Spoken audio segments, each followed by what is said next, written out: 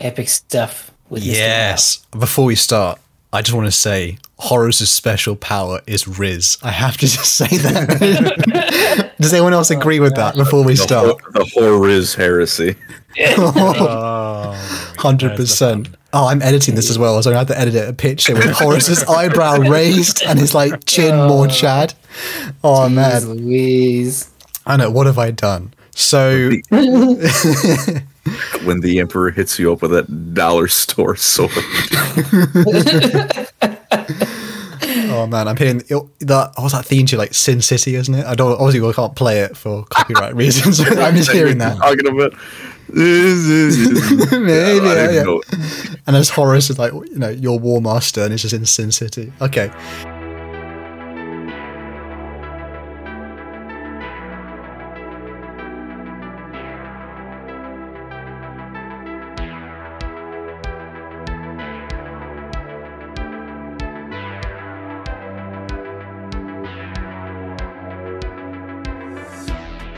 Hello, Law Criminals. I am Hal the Amber King, and I'm here to ask the question of the week.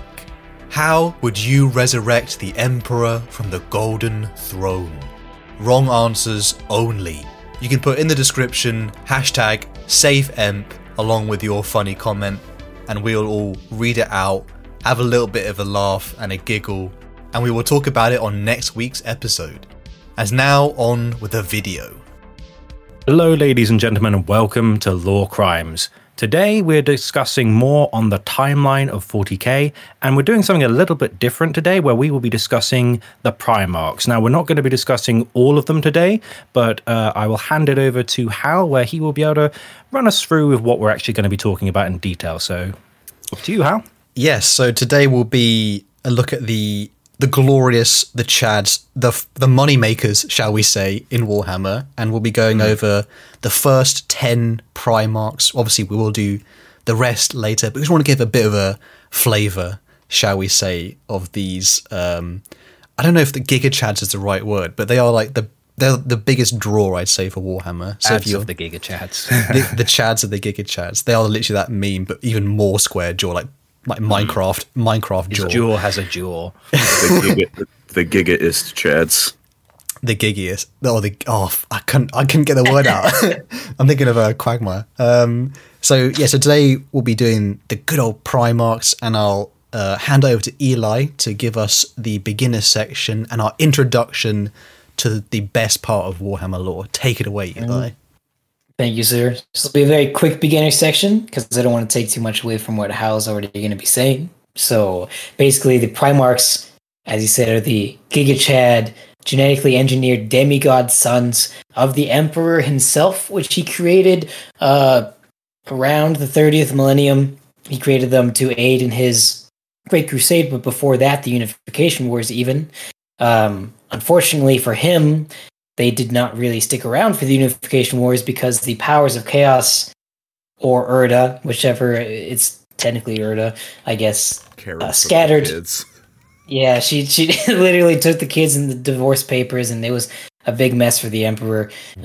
She scattered the Primarchs because she saw the Emperor becoming this, dictatorial war obsessed guy, which, I mean, what else do you think you're creating these 20 super soldier warriors for? But big news. Whatever. to be fair, he's not a great dad either, but I don't think tossing them into hell was the right move. I've heard of throwing the baby out with the bathwater, but that's taking it to a new level. Yeah. These were the Emperor's greatest creations, though, and he put an incredible amount of meticulous, perfect work into them, using him and Urda's DNA to create these, like, almost godlike beings, demigods, basically. They're faster and stronger and taller and bigger and better than a regular Space Marine in a million different ways, and they all have their own unique powers. Some have crazy psychic powers, while some are even stronger than the others, while some have incredible charisma. Things like that, but they were all scattered throughout the galaxy, and each landed on their different planets, except for one. No, he was still. He just was really close. Yes, they all landed on their own planets, and then were subsequently raised on these planets. So they all grew up in different cultures, which made them all very unique. and different. Some of them came to conquer these planets. Most of them did, though. Some of them were not so lucky and had a very bad time. We'll talk about him in the next episode, I think. Him. Today, We all know who it is. And then Actually, it's more than one. Perturabo, which is always unfortunate. yeah. So mean to Perturabo. So today we're only going to talk about the first 10, which means the first 9 because one of them isn't around anymore, and he never really was. So I'll say the names, and then I'll let Hal describe them in a bit more detail. We have 1st Legion to 10th Legion, going from Lion, and then 2nd is Redacted, and we have Fulgrim, Perturabo, Jagatai Khan, Leman Russ, Rogel Dorn, Conrad Kurz, Sanguinius, and Ferris Manus. And I think that about sums up the Primarchs as a very general statement. Let's get into more nitty-gritty epic stuff with Mr. Yes. Before we start, I just want to say Horus' special power is Riz. I have to just say that. Does anyone else agree with that before we start? The Horus heresy. 100%. Oh, I'm editing this as well, so I have to edit it a picture with Horus' eyebrow raised and his like chin more Chad. Oh Jeez man, Louise. I know. What have I done? So When the Emperor hits you up with that dollar store sword. oh man, I'm hearing that. What's that theme to like Sin City, isn't it? I don't. Obviously, I can't play it for copyright reasons. I'm just hearing that. Talking about. Maybe, yeah. And as Horus is like, your War Master, and it's just in Sin City. Okay.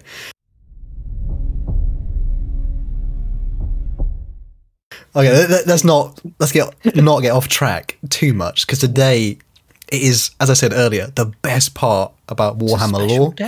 It's a special day.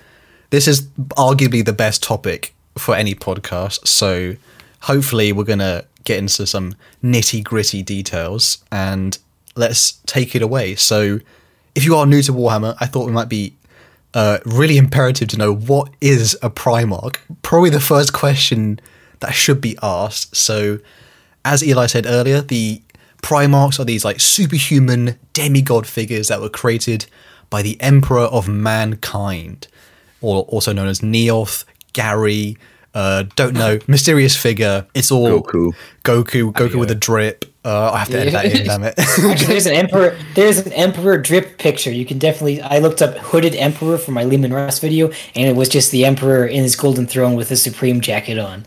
That is amazing. Put that in, Mr. Editor. You sounded way too excited about that. Let's be honest. As excited as he should be. That is true. So the Primarchs themselves were created in the Warhammer timeline towards the end of the 30th millennium. So humanity's been around for like a decent amount. Not as long as Eldar, obviously. Respect to Colin there for Eldar lore. And Primarchs are enormous. They are typically, I actually had to look this up, they are between 12 and 14 foot. I guess some of them are the difference between like 5'11" and 6 foot, if you know what I mean. Like some of them are some are a little bit taller than others. And well, apart from the boys from the Alpha Legion who are short asses, but still. Yeah, they're the short boys. Actually, Alvarez might not, in fact, you wouldn't know his height because it's all redacted.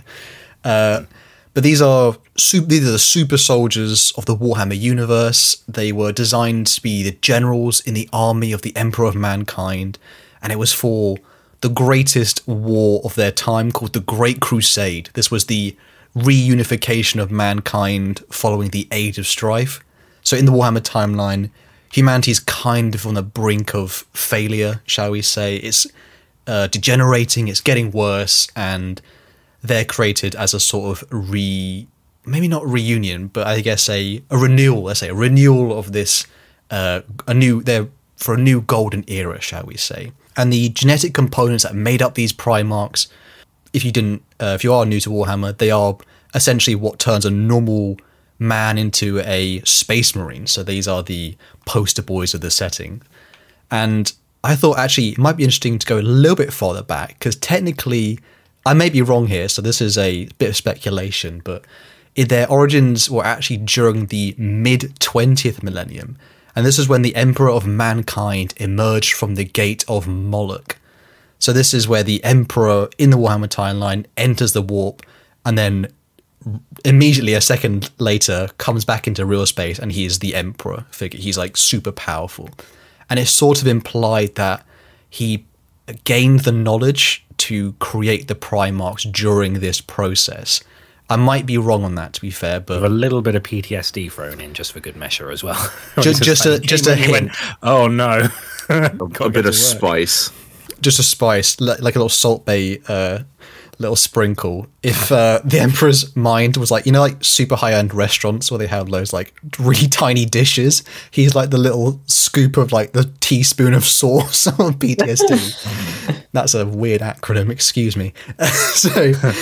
So we return now to the 29th millennium.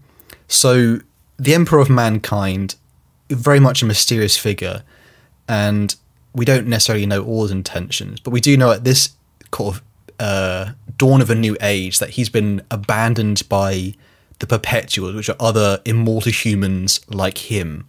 And this is why he decides to create the Primarchs, because he wants, as we said earlier, new generals for this great crusade. And so he combines his genetic material with the other Perpetual called Erda. No funny business there. All in a gene lab, I swear. Nothing crazy. And this is where they handcraft the 20 Primarchs. And this is deep inside the Imperial Palace upon Terra. So this is on Earth. And I'll put a slight warning here. There's some slight speculation that I might ask if the rest of you guys, if you maybe agree, you might disagree with me, but there is some idea that the Primarch's nature, that they're very souls themselves, they're actually unique warp entities. So it's perhaps why I wrote here, like when humans meet Primarchs in the setting, even when it's described in the books, like people just immediately want to kneel, and they feel like a sense of awe. Not even just like regular people. It's like one of the books with Araman talking to Magnus, and he's saying about how he had to really concentrate on not kneeling as soon as he met him, because he was just like, Dad told me not to kneel anymore, and it's really difficult not to. Yeah, there is something a little bit, there's an extra sauce added to them that's a bit mysterious, and it's perhaps, I speculate here, it's also why there weren't more than 20 Primarchs made, and slight spoilers, it's why they can't be remade or reborn. Like you couldn't make 1,000 Primarchs, essentially. There's something special about each of their souls, I feel. Do you guys agree with that? I'm not really, that's a little bit of my own bias there. I like that theory, yeah. I think it's also like implied that there's like a kind of, one of the reasons that the Primarchs are so individually geared towards a specialty is because they kind of have like an almost primordial like element to them, like with the Khan, with speed. Like he's kind of like almost an embodiment of just Ast in the way that the warp works. So it's almost like he's infused with the literal like backbone of that idea, the element itself. He's so one again, with that is Speed Force. Yeah, he is one with Sonic. It's like, yeah, he is. You couldn't get much more. It's kind of hard to explain, but yeah, I think it is speculative, but I think it's also hinted to in the books that yeah, they are literally elemental forces imbued with a human soul to an extent. There's something mythological to their nature in a way. I don't know if that encompasses it correctly, but there is something, like you said, like speed or like traits. There's something like almost inhuman myth assigned to them, and I guess we could say it dominates their personalities. But before we could learn all that fantastic news about them, it goes downhill. So they're in gestation capsules, these little 20, I don't want to say babies, because they're enormous. like it's not like a little babies. like no one's thinking, oh wow, I could throw that and get a spiral. What do you do with children? How a family gathering is a nightmare. I just imagine cousin and whip some. It's like, oh, look at that spiral! Wow, like that's my baby. Putting them. That's an image. I can't believe I have to edit that in. The bears could use your talent. Who are the bears? They could use any talent. Oh, the Chicago football team that was one of the 6 first ones and is absolutely garbage. And they play the football with their hands, you know. Yeah, football. Yeah. That's a great. We have to discuss that another time because we had to talk a lot about Primarchs. But the English football is the correct football. Final statement. Oh. So yeah, no. That's it. That's the end of the statement. So basically it all goes downhill from now on, and deep in like sort of the vaults of terror, under layers and layers in like the most secure places, under the Emperor of Mankind's kind of watchful eye, the Primarchs in their gestation capsules are like ripped from inside the Imperium's like innermost sanctums, and they are tossed into the warp. As Eli stated earlier, there's a lot of mystery, there's some interpretation to this event. They think it's it was implied that early on in the Horus Heresy books, it was the Chaos Gods that were responsible for this. But there's also kind of more revelations about Urda, the other Perpetual. She might have intervened, or there's a certain... The truth of it is kind of a little bit up to interpretation, but... Isn't there also a bit where, like, some word bearers go back in time and they're kind of in a weird... They observe, like, the laboratory, and they're not really there, but they're just observing, and they kind of see the opening stages of that. It's like, it's all very all over the place. It's implied, like, through that book, if you are new to Warhammer, this is implied that some Space Marines during the Great Crusade are actually responsible for the scattering of the Primarchs as they start to learn about chaos. But I actually think, in my own personal opinion, that was a lie, and it's actually a vision like shown to them to help them turn to chaos. I don't think that actually happened. Mirage. Kind of like, I guess it'd be spoilers for Horus, so I'll keep my mouth shut, actually. Not spoilers, but like what they showed him. Kind of. Yeah. So it was a future in which, like, may or may not have happened, or it was a possible sort of event, and I think that might have been a lie. But so the Primarchs themselves, all 20 of them, in the little cute, I don't say cute pods, it's not really cute, but like the little like archaic, like warded, psychic warded pods, they're ripped and they are thrown into the warp, the realm of madness, the kind of reflective mirror dimension within Warhammer, where basically nothing kind of... If something good comes from the warp, it has like a little... Like, there's always something bad with it. It's kind of like Marmite. You know what I mean? You either like or you hate it. And so today we'll be covering the first 10 Primarchs and their kind of story about where they landed, and a little bit more about how their homeworlds kind of forged them. We won't be going into... We're essentially going to end at the point at where they will meet the Emperor, because this is about sort of their early life, shall we say. So, good evening. Go back to your own country. What the fuck did you just say? Am I devious? Yes, I think I am. She speaks the bullshit. First one out the gate, as Eli mentioned earlier, we're starting with perhaps the most handsome Chad in all of the setting. We have the Lion, Lion L. Johnson. Keyword, loyalty. He actually, I think he's pretty cool, to be honest. I only learned about him more recently, and I think, competent Primarch, it's a bit refreshing. How is King Arthur? Very much so. So it's him and Gilliman. Or which one is more competent? That's the bigger question. Oh, which one of them is awake? You got me there. You got me there. You can't really beat that. So nice. The story of the Lion is, so at the time, he's the first Primarch, so he's subject number 1.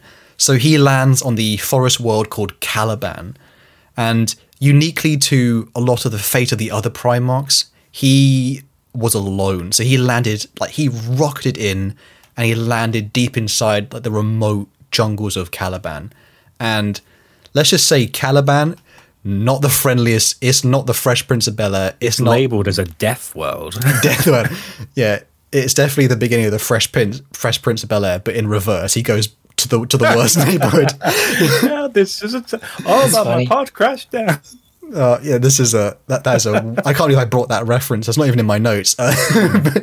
So he lands on this world, and the forest itself is full of really like monstrous and creepy kind of. It uses the word specifically, tainted creatures. It's a very like forest is the nice word, but it is a nightmare of a forest. Let's just say it's not a pleasant place to like live. And he actually spends the first decade of his life completely alone.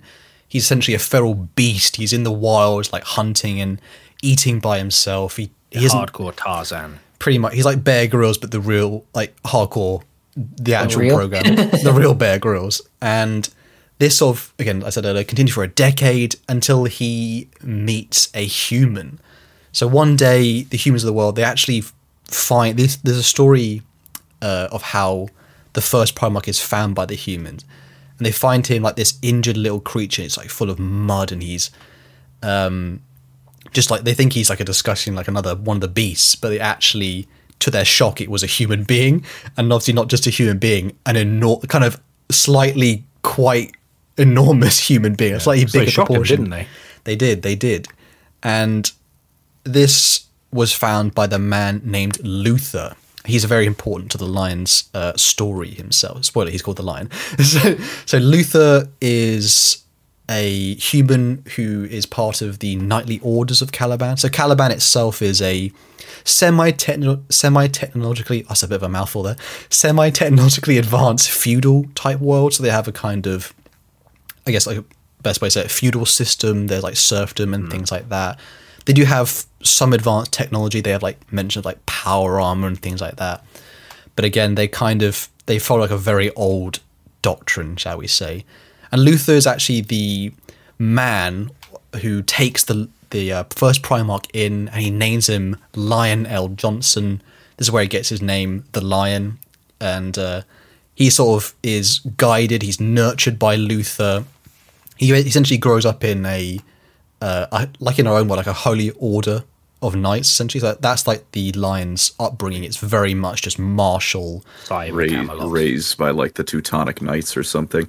Essentially, yeah, very much a kind of, I wouldn't say a normal human existence, but that's too far. But he has a very different kind of upbringing. And I think Eli, when we were actually talking about this, Eli mentioned a really funny tidbit. He mentioned how when Luther first saw him, the Primarch filled him with more dread than any other monster, because that just shows you that when you do see a Primarch, they are actually like properly intimidating, and they're not it's not just a big human. It's actually like, oh, this thing could like break me in half.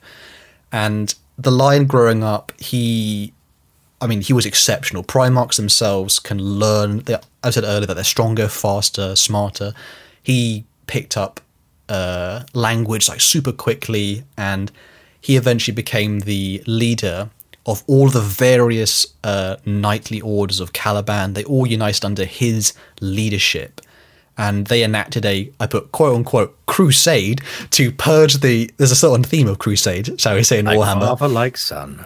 So he enacted a crusade to purge the monstrous beasts of Caliban once and for all. And when they finally completed this purge of these alien beasts, with the Lion sort of leading the charge, and him, trained all his life essentially as a soldier, they finally do it. And that's when the big E, shall we say, big Emperor, big Chatty Daddy arrives. And just a sort of small description kind of what the Lion is. I think I said to Eli as well, like, I remember listening to Major Kill's videos, and he said he thought the Lion was black, and then I thought that was for the longest time too, because they don't actually like often tell you the description of certain characters in Warhammer. So I thought I'd give a little bit of like a kind of rendition just to visualize him if you are an audio listener. So first trait, he's enormous. He is huge. He's actually quite fair-skinned. I think you said it earlier, Andy, like sort of a King Arthur looking figure. It's like an Arthurian legend in Warhammer, basically. Very much so. They have and his war gear as well, because I thought there's no way you can't mention a Primarch's war gear. So he has a very much a Templar / Eastern European like tectonic order vibe. Thank you, Colin, for that mention earlier. I do like how the residents of Caliban can make power armor, but they haven't figured out light bulbs. It's like amazing. Priorities. and you can thank Europa Universalis 4 for making me think of it. I've been playing that too much. Nice. I love that game. And so for the Lion himself, his personality is a commanding, quiet. He's very reserved, like a regal type figure. Many people have often said like he's quite emperor-like himself. He's very much I wouldn't say politician, not the right word, but I guess a warrior king sort of vibe to him. He was actually, amongst even all of the other Primarchs, he is a brilliant tactician and commander, but he has terrible people skills. He often said that he actually doesn't read other humans very well. It's probably maybe because of his upbringing, being alone for so long. Yeah, killing massive beasts with your bare hands when you were like 1 year old, like probably does that to you. A little bit. And like even then it stated like Luther, his father figure, like he often had like step in and to help be his like orator, his like kind of wingman, shall we say, because he wasn't, speeches aren't really for the lion. And I thought a little bit of extra spice to this video. I thought it'd be interesting to know where the real world historical inspiration comes for some of these Primarch figures. So Lionel Johnson's name actually comes from the English poet Lionel Johnson. Not very subtle there. Mm-hmm. There's not a lot of subtle reference in Warhammer. And he is the author of the poem called The Dark Angel. If anyone wants a little bit of reference to that, it's the Dark Angel poem is about the man being a closeted man, shall we say. And he very much sort of speaks about this dark secret he's hiding. And if anyone knows anything about Dark Angels, secrets are kind of their vibe. I should have put a keyword secrets for the lion, actually. It would have been better. And so that's the lion, shall we say? And wasn't go ahead. Sorry, go ahead. So didn't him and Oscar Wilde were very close? I have to look more into that myself. But I only know in reference to the poet Lionel Johnson there. But it might have been true. If anyone is interested in that, definitely look it up, because it's obviously history is really cool. We're all Warhammer fans, so we probably all leak from history. Workshop will plagiarize anything without any shame. No shame whatsoever. Just look at the Empire of Man, the Holy Roman Empire with the serial numbers piled on. Wow, it's like copying someone's homework, but you're just so blatant. It's like poetry; they rhyme. Oh, good. Oh, George Lucas. I remember that now. And so now we move on to Primarch number 2. We made this one up. It's a made-up tale. It's a total fabrication. It never happened. This one was invented by a writer. Not this time. Redacted. This one is missing. So this is a interesting part of Warhammer lore where the second, and spoilers, the 11th Primarch are known as the Forgotten and the Purged.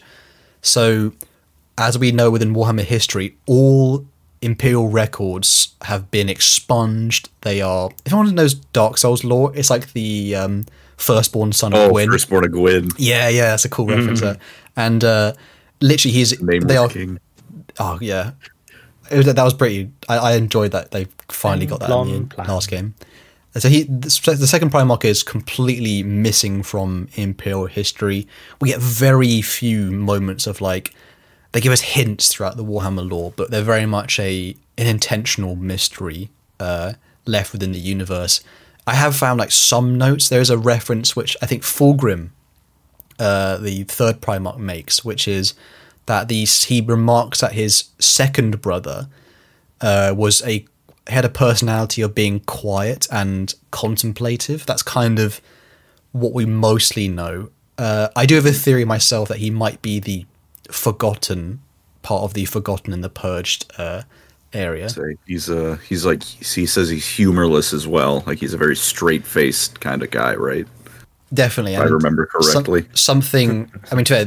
We'll definitely cover the missing Primarchs in there. I think they're enough to be its own episode because there's such a interesting mystery. But do you guys have any thoughts or speculations about the missing Primarchs? I think you might. Do you have any idea about? I think there was some reference to where we think they might have gone missing or what conflict in that. Or do you have any thoughts you might want to share? I don't. It's not. I guess it's not strictly about them, but I know there's the rainbow from old Rogue Trader when it was first coming out, when we knew all 20 of the legions. I know one of them was the Rainbow Warriors, and wasn't another the Vindicators or something like that. God, really old lore. Holy frick! I'm glad they didn't put Rainbow Warriors because that just seems like it's a slap in the Second face. Primarch found the pot of gold at the end of the rainbow. And he was never Oh seen again. lord! To be fair, they actually looked pretty cool. I think they were supposed to like Aztec themed Space Marines. Ooh. And I have to say now, Look at that plumage. I have to say now, like the Warhammer does have like, even though it's definitely like copy your own homework, and there's a lot of like cool repetitiveness, like myths of like our own history, like coming up within the Warhammer setting, like sort of history itself repeating. I often find like we could use a little bit more flavor in terms of like cultures we draw from in certain areas, because a lot of it is just very much, it's either Greco-Roman, or you might notice a theme here, it's either Greco-Roman or Greco-Roman. So literally. and sometimes a little bit of Gothic, like the architecture. a little bit of Gothic too. But so that was the second Primarch, and I'll now hand over to Eli to talk about our glorious, perhaps top 3 Primarchs ever. Yeah. Take it away, Eli, for the next Primarch. Snag. I'm a snag. I'm a snag. I'm a snag. The prettiest boy, the most beautiful fellow. Don't at me, Sanguinius. It's Fulgrim himself. I should have asked earlier. Are we talking about past the big no time, or are we just keeping to before the big oopsie? We can keep to before the big Okay. boy. Good old Chemos a bit. Also, I'll say here as well. Keyword for Fulgrim: perfection. Before the Lorgar let down. Yeah, that's a funny way to put it. So yes, Fulgrim descended upon this planet called Chemos, and the planet of Chemos was also a death world. Not quite like Caliban, though. There weren't any monsters on it. It was just this barren, awful place where the resources were dwindling. They had old tech that barely worked, so the population had to work day and night with literally no free time. It was rare to work. It was rare to live past the age of 30. They had to just work constantly, because if they stopped working, they wouldn't be able to eat. They wouldn't have the resources that they need to survive, because their machines were just so inefficient, and they didn't make things well enough for the population to have any time off of work. Oof, Andy would have been gone by now. Chopping block. I was wondering, was that a personal insult, or is that just because I'm the oldest? No, because they literally, you wouldn't have made it past the age. I'm asthmatic as well, so like, is there like a mining world? Like so the dust they're would have all got me when I was mines like and 10. I would have been like working 10. in mines Nope. and resource producer thingies. My lazy ass would have died well before Andy. But basically, this pod comes down from the heavens and makes this big scene, and the scouts see it, and then some guy comes out, and they find this beautiful baby with purple eyes who is akin to an angel from the heavens, and they think it's a sign of some sort. And in something that never happens on Chemos ever, he was volunteered to be taken in as an orphan, because obviously on a planet with no resources, they just get rid of orphans, and they're not allowed to really exist at all. But this man took... I always speculated that this is a bit dark, because it's obviously a grim, dark universe, that the orphans get put in the resource machines. Yeah, you know what I they mean? get eaten. Yeah. That would make sense, honestly. Corpse starch has to come from somewhere. That's right. So he takes Fulgrim in. Is it veal, where it's like baby cows? It's like the equivalent of that for humans. Oh, gosh. Lord. Oh, okay. It tastes like alright. depression. Oh, gosh. Oh man. So they take Fulgrim in, and he grows quickly, obviously, like all the other Primarchs. But he's just a guy, so he goes and works in the mines with them. He starts at the very bottom, which is a really cool part about Fulgrim's story. Is he starts at the very bottom and he goes to the very top. But he starts working in the mines. He's way stronger and way better than everyone at literally everything, because he's the perfect being to ever live. And so he's able to put a lot more work in than the others. And he's also a technological genius, and he's very good at forging and creating things. So he starts to improve upon their resource production machines. And ever so slowly, the people in his area start to actually have a net gain of resources, which has never been seen before. And eventually, Fulgrim works his way up to the very top of society and starts traveling around the world with teams of engineers to improve everything.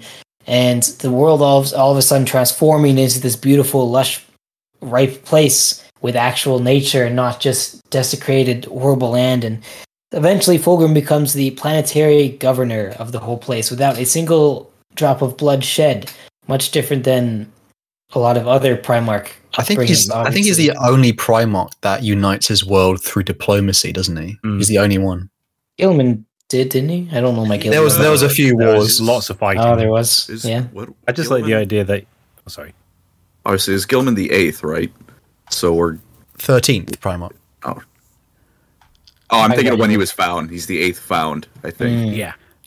Pardon me. Then it was a little bit of diplomacy with him, a little bit of war, a little bit of everything. Yeah. I just like the idea that when Fulgrim actually got like his inaugural speech where it's like, what would you like to say to your people? Now you've united, he just went, started from the bottom, now we're here. And that was it. Drop the mic. But yes, now that Fulgrim had kind of like reclaimed this planet and fixed it, his population had time to pursue the arts and have leisurely time in general, and he became very prideful of these people and very proud. Not prideful in a bad way. He was still, his intentions were really good. He was very obsessed with perfection, but not to the point of like breaking your minds. He wanted perfection and to better himself so that he could better other people. And he was a very noble man and a great leader and a great person in general. And that will change very much in the next 10,000 years, unfortunately. But he started off as one of the most pure and perfect beings that the Emperor had ever created. Should I go a little farther? I was going to say, you can tell it's Eli's favorite. Awesome. Well, I think we'll keep it just before he meets the up to the point where he meets the Emperor, I guess, and then Well, that's this point. Then he meets the Emperor, and he kneels to the Emperor and sees that he is the perfect being, and that he goes with the Emperor with no arguments. No challenges are required, and no holes to jump through or hoops to jump through. I mean, which is nice. His real world inspiration maybe comes from the Latin word fulgur, which means lightning. And his nickname is the Phoenician, which will come in, I think he gets later, which is a reference, probably, you would think, to the culture of the Phoenicians. Fulgrim and his legion's all about purple as well.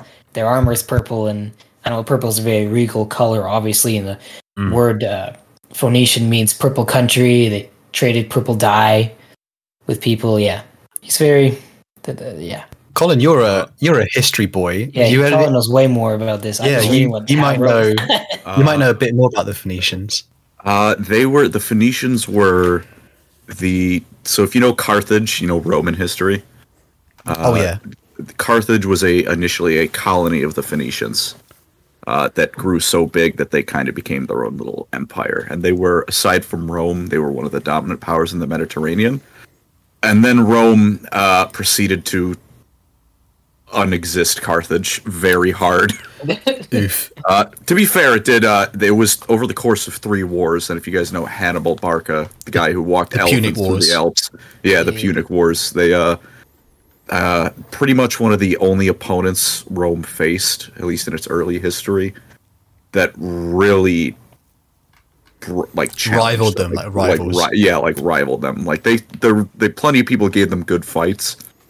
But as an empire, Carthage was one of the only people that, they weren't the empire yet, but they were one of the toughest opponents Rome had to face. So Fulgrim's a nice little cheeky nod to them. A little bit of language lessons also. I believe in Swedish, "full" means ugly, and "grim" is ugly in Danish. So in some other languages, his name also means ugly. Eli's not a fan. Gosh, not a fan. Just a last little bit on Fulgrim as well. Can you describe, Eli, his general aesthetics as well, just for someone who doesn't really know Fulgrim?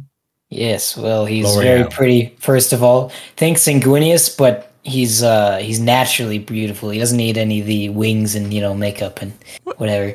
Do you think his wings are like Sanguinius clip-ons? Sanguinius is lovely. He's so pretty. Sanguinius is an angelic being. He's not.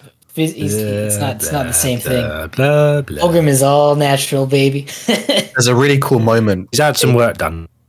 A little touch up. There's a cool moment just before the Council of Nicaea in Warhammer, where Magnus the Red, the Primarch, he's entering into like the kind of council chambers, and he actually sees it's described as Fulgrim and Sanguinius arm in arm, like laughing together, approaching. And I just imagined, like, if you were a mortal human seeing that scene, you'd actually die.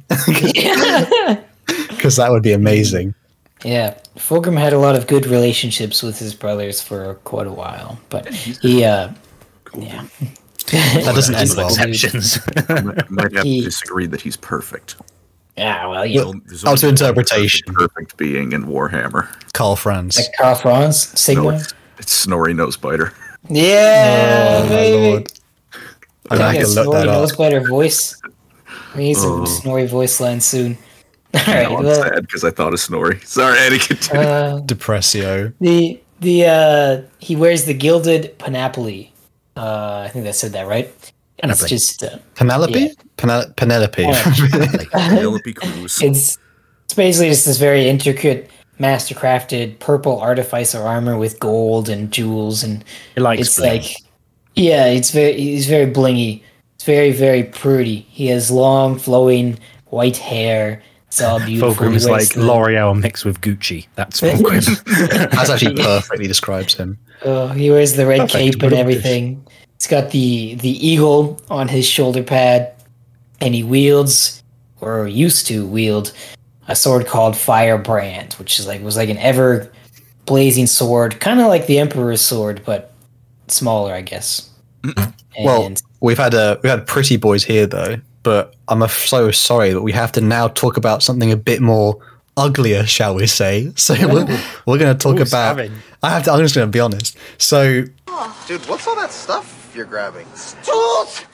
Tools! Duct tape, zip ties, and gloves! I have to have my tools! we now move on to the fourth Primarch. So this is Perturabo. Keyword iron. So the story of the fourth Primarch was. This will repeat a little bit. So the gestation capsule is rocketing from orbit. That happens a lot in Warhammer. People might know it's a theme. So the fourth Primarch lands on the world named Olympia, and this is an extremely mountainous place full of rugged terrain, and the people of this world are inhabitants who live in warring city-states. It's kind of a not even a subtle nod to ancient Greece. So Greece. It's just Greece. It's Greece. Yeah. Yeah, a Literally little when you bit. said, "Oh, Olympia is this mountain. It's mountainous Olympia." Little bit, bit of a silent nod there. Not everyone might catch that. You know what I mean? So Perturabo was his name, and uniquely amongst all of his brother Primarchs, the fourth Primarch he knew his name instinctively. Like, he didn't get named. Fulgrim was named. I think, was it from a Chemosian deity? The lion. His name meant something. I forgot what his name meant. Yeah. I think the lion was obviously nicknamed or given a name by Luther, but Perturabo knew his name, and he crashed into the mountains of Olympia. And for the beginning of his life, he was by himself. So he was kind of like a little feral creature, kind of like the lion, but not. You'll see why it's not really like that. But he was roaming. He started to find livestock. He ate it barehanded, I assumed. And he would even fight like little monsters and serpent creatures upon this weird craggy terrain. And he eventually he started to explore further down the mountain, and that's where he found humans. And the first time he kind of interacted with a human, he actually went up to a local village blacksmith, and he used words. I remember in the Primarch book, he sort of used words he just heard, but he knows what the words mean as soon as he hears them, but his language is really basic. and he just starts to forge himself a weapon. And uniquely for Perturabo, he just knows how to do it. It's almost like the information is kind of on his like very DNA. So Perturabo, the fourth Primarch, unlike I think Fulgrim probably learnt as he grew up, but Perturabo just knew what he was doing. And the kind of story about this incredible, special, kind of slightly enormous child, I always find that image quite funny. Like this massive child in the mountains, and it's not terrifying. And this story found its way to Damikos, named the Tyrant of Lokos, and Lokos is one of the warring city-states of Olympia. And he took in Perturabo. So Perturabo was obviously a Primarch. He was incredible, and Damikos immediately, as the tyrant of the city, literally a tyrant, obviously ruler of the city, he made Primarch his adopted son. So Perturabo got an education. He was given materials, given kind of anything he wanted, really. But Perturabo's upbringing is kind of a bit like, it's not even when he has all that, it's not even a happy one. Like, because Olympian society where he grows up in, it's really hierarchical. It's filled with war, intrigue, and politics. It's obviously kind of like literally the Game of Thrones, like a great game. And transactional almost. Yes, it's. I was like, go ahead, sorry. Or like the way he treats them is like, the boy has some talents. I will use them to my advantage. Very much so. They're not really like, I guess, the same way like we have, because the politics interrupts the family life, shall we say. And this annoys Perturabo so much, as he is kind of, we see from like the way he treats every situation, he's a being of logic. And he doesn't really fit in with the people around him because they're all like cunning and political, and he's very much direct. And based on the Greek gods, so they're a whole bunch of the worst people ever. We were going to use you're going to use a worse word there. I can tell. I think it's like they're wanks essentially. So let's go with that. They're wank Bacchus bags. is okay. Bacchus is fine. I was thinking of the anime, like, Bacca, the blushing thing. He's the god of wine, I think. Oh, God. I misinterpreted that. I made an anime reference. I'm so sorry for that historical fact. Now he's the weeb and not me. Yikes. Now. So Perturabo didn't fit in, even to the extent that he didn't even take an Olympian name. Like, he wasn't. He literally said, I will be Perturabo, and he kind of like snubbed a lot of the Olympians that way. And his kind of inbuilt genius, his aptitude for architecture and like sculpture work was eventually directed towards war in a place like this. And kind of unlike the rest of the Olympians, Perturabo was, as I said earlier, he was direct. He didn't, there was no diplomacy or politics. He built the machines and he took down the walls, and with brute force he conquered Olympia. And kind of, so for the aesthetics of Perturabo, because I actually think he looks quite cool. And again, point one, he's enormous. He's a chunk, absolute unit of a man. And he has a slightly tanned skin, kind of Greco, like obviously it's Olympia, it's Greece essentially. He has like himself like Greco features, kind of like dark hair, and there's like with like his war gear. It's just like, hey Perturabo, when you go into battle, do you want to carry a war hammer, a Gatling gun, a massive turret, a cannon, or like a sword? And his answer is just yes. And he's just got all these guns and everything. He's kind of like if BattleTech was meant to fit in a human form, if you know what I mean. It was like meant to say put the BattleTech robots and put them on a person. He's a unit of like a mix of.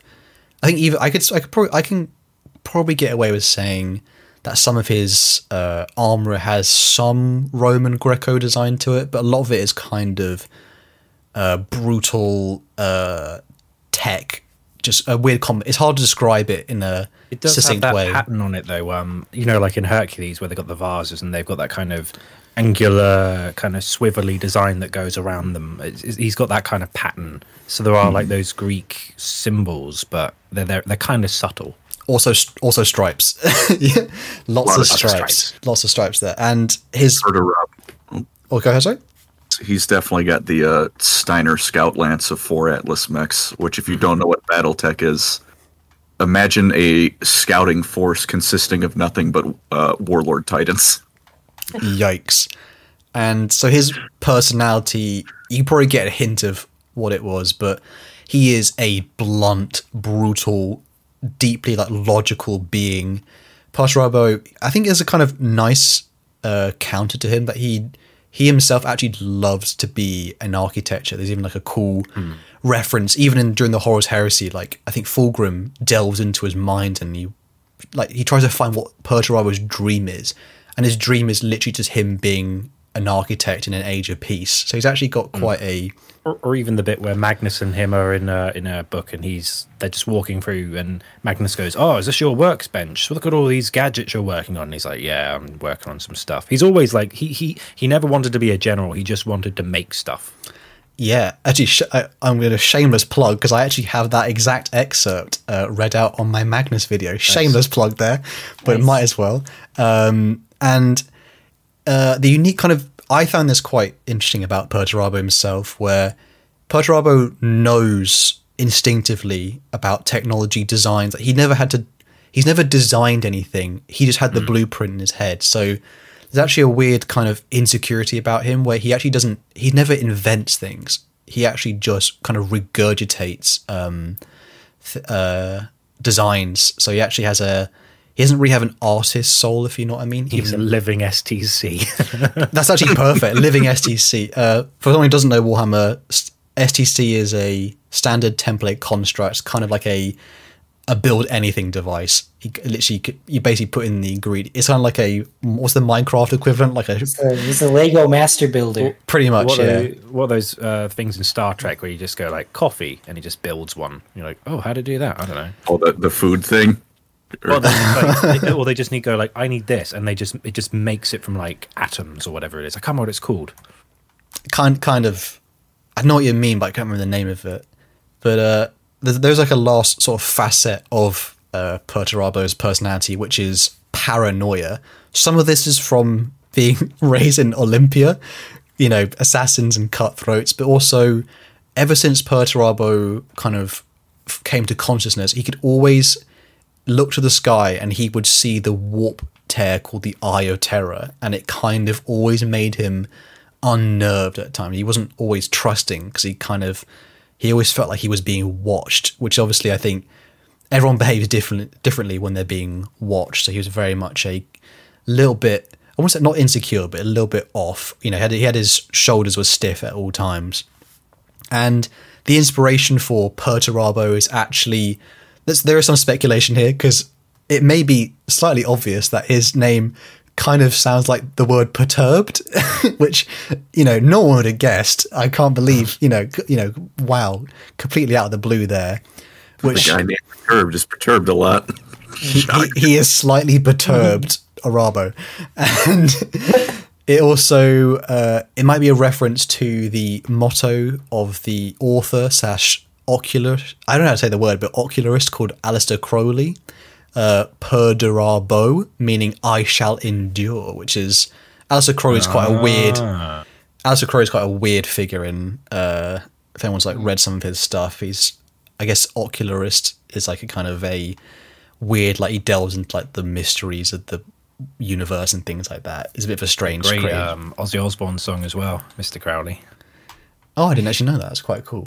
But so now we leave the slightly iron-faced, craggy-looking man, and we now go to perhaps the fastest Chad in all of Warhammer. So now it is the fifth Primarch. Dying the life of a true Brexit geezer. Rev up the Bugatti. Jagatai Khan. Keyword: freedom. So Andy will probably dip in a lot on this one. So the fifth Primarch, he roared out of the warp in his gestation capsule, and he landed on a planet called Chogoris. Best name of all the planets, I have to say, by far. Chogoris just hits different. You don't like Barbarous for being so barbaric. You were hitting that, and then like the horse picture of like someone said like how Game of Thrones seasons went, and the end of the horse is drawn really badly. That's what I think. I need to find that picture for this. And so Chagoris itself is a feudal world. It's dominated by kingdoms. It's also called Mundus Planus, I think, but that might be the Mundus Planus is what the Imperium calls it, but the people who live there call it Chagoris. Or the ones who won. You'll see what I mean in the end. So there's lots of kingdoms, but there's also steppe tribes in this great planet. And it's actually, they only have one continent, I think, don't they? Like one big F-off continent. Giant. Big boy. And Chagoris itself at the time of the 30th millennium is essentially they have black powder weapons. They've kind of not got much going for them. And it was in the sort of western end of the big continent on Chagoris called the Empty Quarter. It's where the 5th Primarch roared in and he crashed down into this sort of massive steppe land. And he was found by a tribe and they actually adopted him. They took him in, and this was all under the leadership of his now adoptive father called Ong Khan. I actually can't remember the name of Jagatai's like original I have his name. Do you know his original name? His original name was Ketugu Suogu. Ketugu Suogu. Well, that was his given name. He didn't, unlike Perstraba, he didn't recall a previous name. And Oh, no, it's okay. This is Among Us. No. So he was taken in by this steppe tribe. He was raised upon the steppe land, and it was a tribalistic life. He was hunting, riding. I feel sorry for that poor horse. It's like, does anyone know what's the boss in Elden Ring? Is it Radagon when he like near the horse? Radahn. To be honest, the horse that's had the worst time in video games is probably Epona from Ocarina of Time. Like, she's been through a lot. How many times can you kick a horse? Leave her be. He's been through a lot. To be fair to Radahn's horse, he learned gravity magic, so the horse wasn't in pain. In his spare time. I don't think Jagadai Khan learned how to use gravity magic. I think that horse just suffered. I know, but let's be honest. When you see that horse, it is struggling. It does not look good. And so Jagadai and his struggling horse, dare I say, and other pastime of the steppe tribes was war.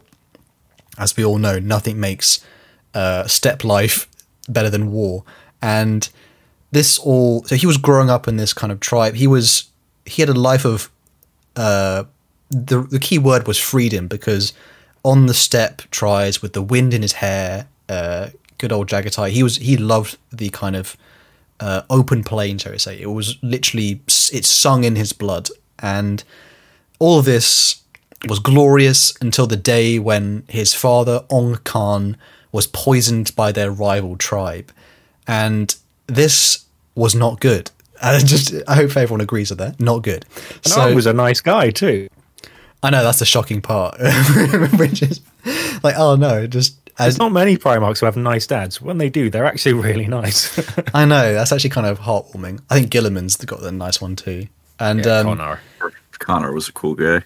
So Jagatai, he rallies his tribe and they utterly crush their rivals, but they actually absorb the people into his own, so he starts growing. And these are now coined the Talskars. They are, I can't remember exactly what Talskar means, but I think it's something to do with a belonging sense of the, obviously scars will come up a lot, funny enough, when we talk about Jagatai Khan. That'll be a thing to look forward in the future. Love a scar. And but this was not just a life in the steppes which was ignored. So to the east, the Palatines, which are the city empires, they heard rumors of this like kind of growing horde, and they attempted to kill Jagatai because, don't let a threat build up. Good luck. It did not go well. But so they attempted to kill him quite a few times, but there was one attempt where I think even they actually had an avalanche that tried to kill him as well. They tried to literally bury him alive, and many of Jagatai's friends and fellow Chagorians of his honor guard, they were killed, but he lived, literally like Kill Bill. He like punched his way out of the ground, and he joined back up with his Talskars, and he was then proclaimed the Great Khan, and he united all the tribes of the steppe, and with a massive army of thousands of Chagorian steppe horsemen. You can imagine how terrifying that is. Obviously, if anyone hasn't noticed yet, this is slightly a reference to a certain Genghis Khan, or like Genghis Khan. And perhaps the only time in Warhammer history, the Warhammer guy's a lot nicer than the real one. That's actually true. And they launched themselves at their Palatine, and they completely, even though this was an age of black powder technology, they outmaneuvered their forces completely. They had heavy plate, kind of traditional. Obviously, it's a reference to medieval warfare. You can imagine. I think of poor Hungary, Kingdom of Hungary. They had walls as well. Like Jagatai and his guys were living in tents in the plains, and these guys had like a big fortress sort of thing. Funny enough, we're going to mention walls right now. So, as they approach these walled cities, Jagatai made one offer, which is surrender or death. And so, the ones that did surrender, they were treated generally quite well, but then obviously the ones that rejected it were annihilated. And he conquered all of Chagoris. But the interesting thing about Jagatai was that the lifestyle of the kind of horde Mongolian style, like steppe existence, was actually something he didn't give up. He decided to kind of, I think it's even said, you might know this, Andy, I think he says it in the book, like what would happen if you'd conquered all of the kingdoms or the Palatine. I think Jagatai said they would just release them and let them go and then maybe conquer them again one day. I think it's like that. Is also the timing of the Emperor meeting him was really good, because he'd taken over the whole world, and he was like, I don't want to be the guy in charge running it. I want to be out hunting and doing my own thing. So then the Emperor comes around and is like, son, so I'm doing this thing called the Great Crusade.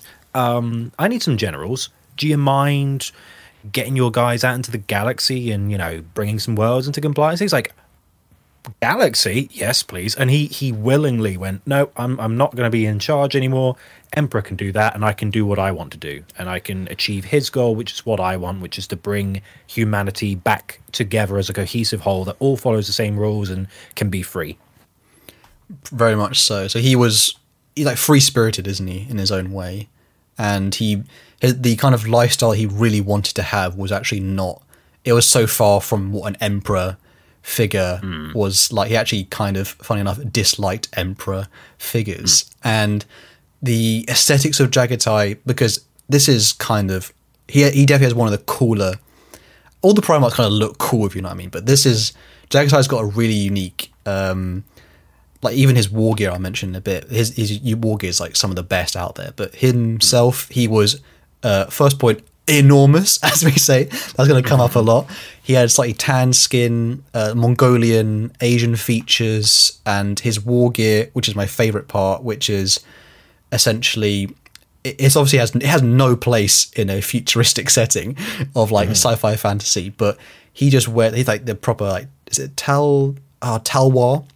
He says Talwar blade. He wears like furs and stuff like that. He has a top knot and things. He has he does have like a big armor plate, but it is like very stylized after Asian cultures, where it's like the folding plates over each other, and it does have like a kind of like fanged helmet with like a plume at the top, but it's not very often seen in the artwork. But he does have that for like when they went into space, they needed to wear helmets and stuff. But otherwise, he loves his leathers, he loves his fur, etc. He looks really cool. He's not heavily armored like Perturabo, because Jagatai, you can't hit him. Jagatai, as we say here, he is very fast. He is perhaps the fastest. He can move the fastest out of all of the Primarchs. And speed. He is speed. He's also got the best one-liners. Oh yeah. He's quick on his feet, and he's got a quick tongue as well. Lorgar had a pretty good one at Calf. At Calf.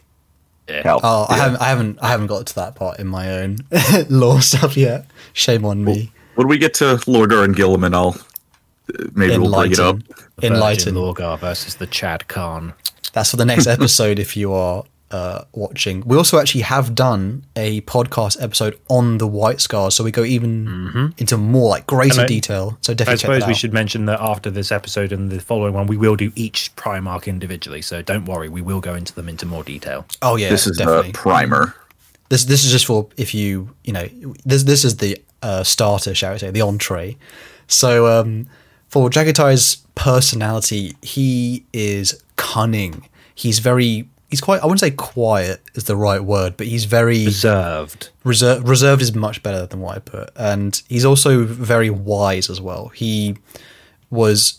People underestimating his intelligence was actually one of his strong suits. People obviously thought of him as like the barbarian, like horse lord, whatever. But then it's kind of like in our own history where people don't actually realize that the Mongolians at the time they were like conquering actually with the same level of technology. So it was like, oh man. He was very much the kind of what's the word I'm thinking of? He's not underestimated. He's underestimated often, and he had a very big dislike of the idea of empires itself. I think, even deeper than that, the idea of stagnation and weakness that comes from, we'll say here, building walls. He hated walls, and literally his personality trait I put here is he hates walls. And he also hated people showing off and being like, look at me, Fulgrim. He also didn't like to project how cool he was and how good he was, because he was like, you'll see when you need to see it. If we're going, I think it's like giving away your strength when it didn't need to be. And for his inspiration, funny enough, he slightly resembles Chinggis Khan. If anyone didn't catch brutal that, Harry Potter. Jesus Christ. But his name Jagatai is a play on Chagatai, which is the name of one of Genghis Khan's sons. This one, I think, is a reference to him being of a more, I wouldn't say peaceful, but he was much more diplomatic compared to his father. So there's kind of a reference to that. And for Primarch number 6, I will pass over to Eli to talk about the furry boy. I'm just going to say it. The furry boy. So Primarch number 6, take it away. Hey, let me get a minute. Hey, let me get one too. Hey, let me hold one. Yeah, that right there. What the dog doing? Yeah, Leman Russ, the Wolf King, whose keyword we had was fury. Russ, of course, in his pod, came down, landed on the death world of Fenris. This place was not nearly as nice as Jagoras. Fenris is probably one of the harshest worlds in Warhammer. Maybe that might, debatable, I guess, but it's certainly up there. It has very extreme seasons of freezing cold or magma shooting up from the ice, and there's krakens and big giant monsters, and everything is really crazy. But the people love it, so good for them. But Russ lands, and he is then raised by wolves, like Romulus and all the other guys from history and mythology. So he's raised by wolves, by a mother Thunderwolf with her cubs, and eventually, one day, a tribe of guys come by, and they basically kill all of the wolves. They get in a fight, and they notice Russ is a human being after Russ has killed almost all of them barehanded as like a 10-year-old kid. Not even. I mean, he was probably I don't know, 2 or 3 by now, but for Primarch, that's probably around 10 to 12, maybe. So yeah, he kills most of them, but then they see, oh, this is a dude, let's not kill him. And he goes with them, along with 2 of the wolves that did survive, Gary and Frecky, which would accompany Russ into the Great Crusade and onwards. I'm not sure how that worked. I guess just Imperium technology keeping his dogs alive, or what? Massive collars, bowls of water, and kibble. Yeah, I guess so. Immortal kibble. But yeah, Gary and Frecky go with Russ, and he joins the Russ tribe. And as he ages, he quickly becomes part of the Wolf Guard for the king there. The king also gives him the name of Leman of the Russ, which is how Leman gets his name. And Leman wins hundreds of battles and eventually becomes the king after the king dies of old age, something very uncommon in a place like Fenris. But when you have Leman Russ killing all your enemies for you, it's pretty doable to die of old age. That's honestly basically it. He becomes Wolf King of Fenris, spreads his influence across the world, and eventually the Emperor comes to pick up his kid from the soccer game, finally. And the harshest, what's it? Not reception. The harshest like play nursery, the harshest nursery in the galaxy. He was found really early on, if I remember correctly. He was the around second the same time as Primarch they Ferris. Yeah, technically the third, but well, yeah, technically. Yeah.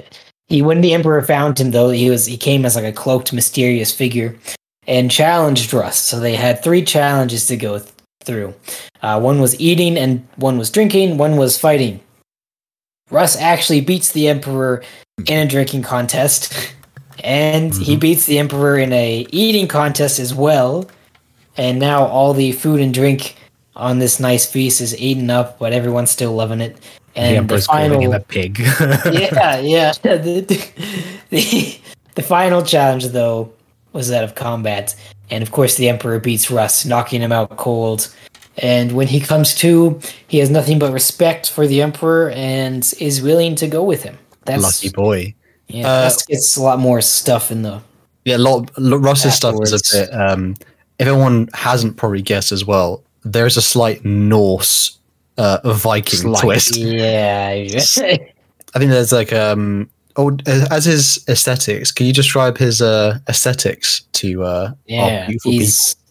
He's similar to the Khan. He kind of puts off this ambience of barbarism and stupidity. I guess the Khan doesn't look stupid, but a lot of people think Lehman is stupid. He hides it very well, though, because he's always described as being very cunning and very smart.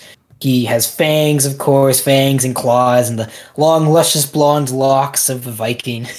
He wears his frost armor that is kind of a gray, light bluish, with runes etched into it to protect him against magics and whatnot. He wears the pelt of a wolf upon his back, and he wields the sword named Mjolnir.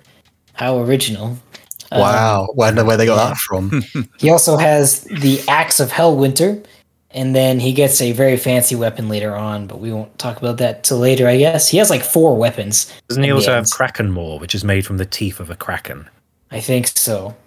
I think he has the most amount of artifacts of all Primarchs. He likes a good weapon. He's a massive fan of swords and axes. There is a reason for that, though, which we'll get into. But yeah, he has very just wolfish features. He looks like a Viking mixed with a wolf, and that's basically it. Got the cunning eyes. Yeah, lots of runes.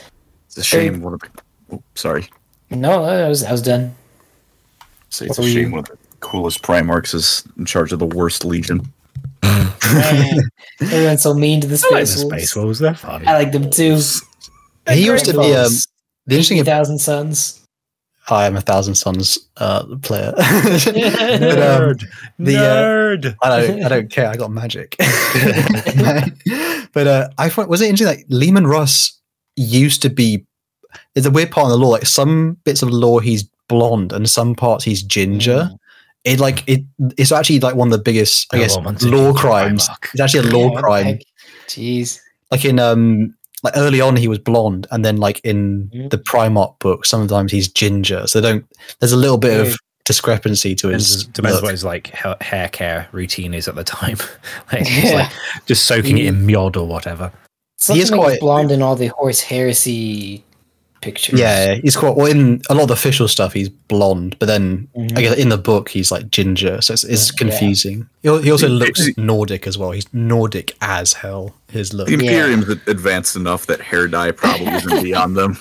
Knowing the Imperium, they were probably like, we need to purge all the gingers.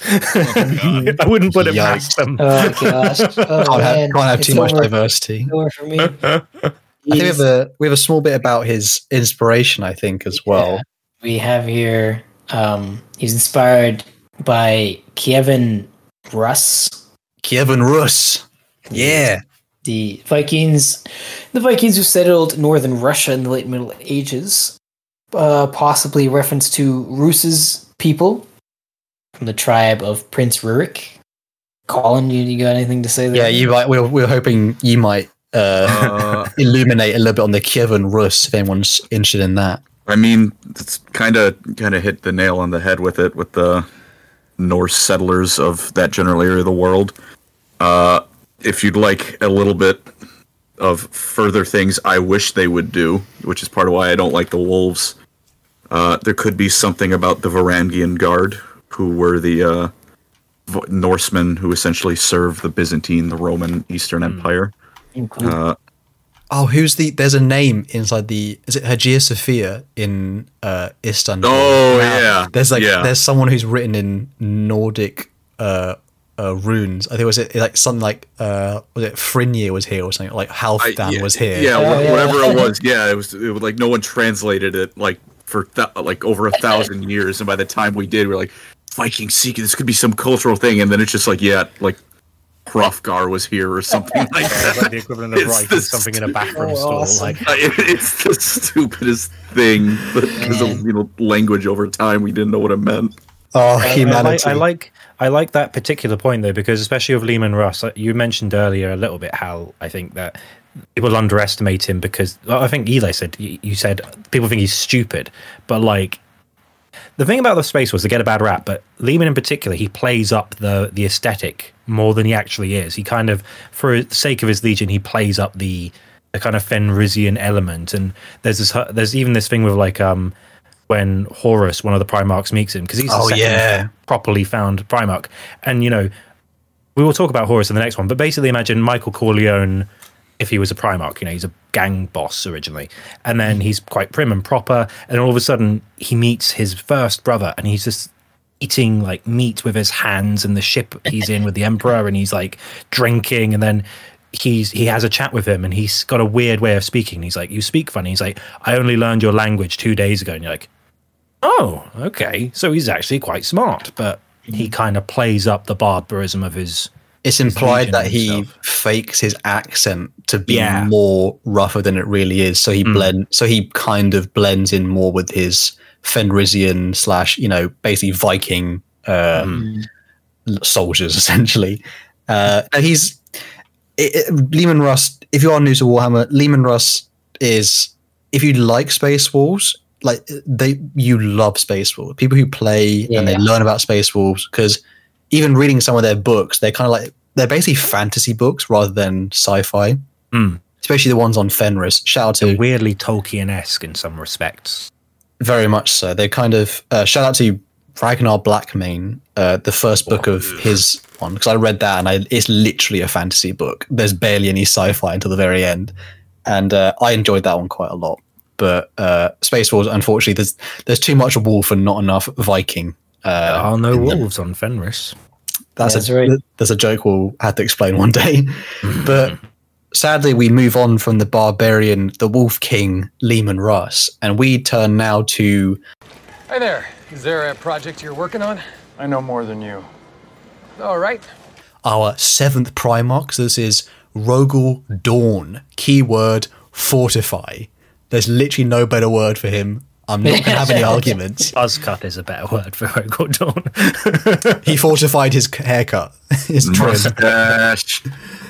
Oh, he would look cool. Lemmy from Motorhead. He would look cool with a beard, to be honest. So the story of Primarch number 7 was that he landed on the planet of Inwit. This is not going to be subtle again in the reference.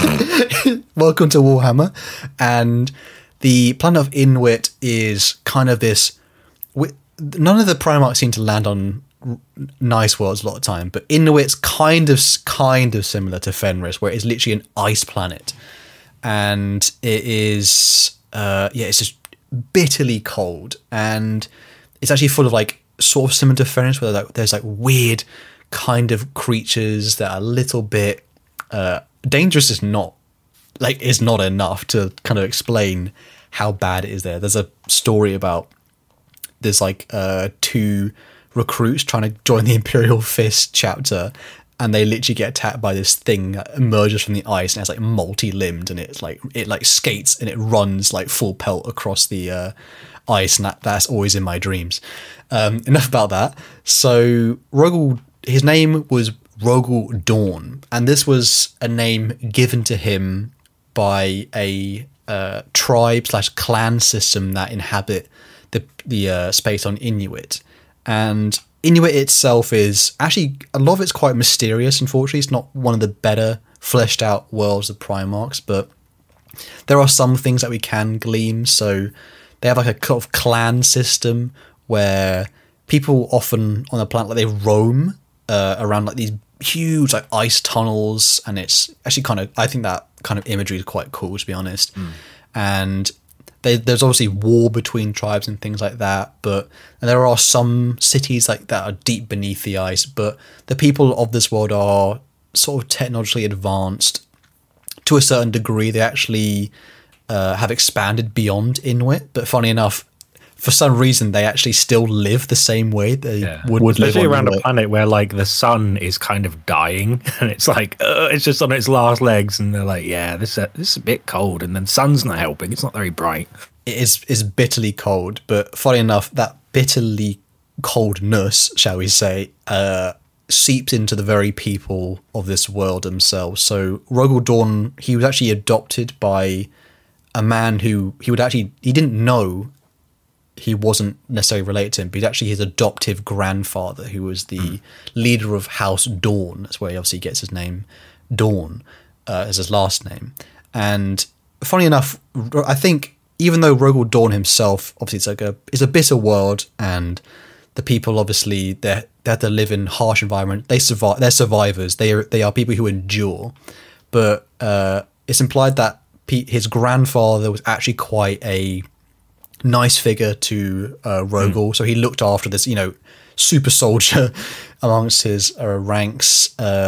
He eventually became the leader of House Dawn and the clan, and House Dawn themselves actually, it's kind of like Game of Thrones in a way, where one house like rules all the kingdoms, and it's like House Targaryen essentially, but without the inter-sibling love.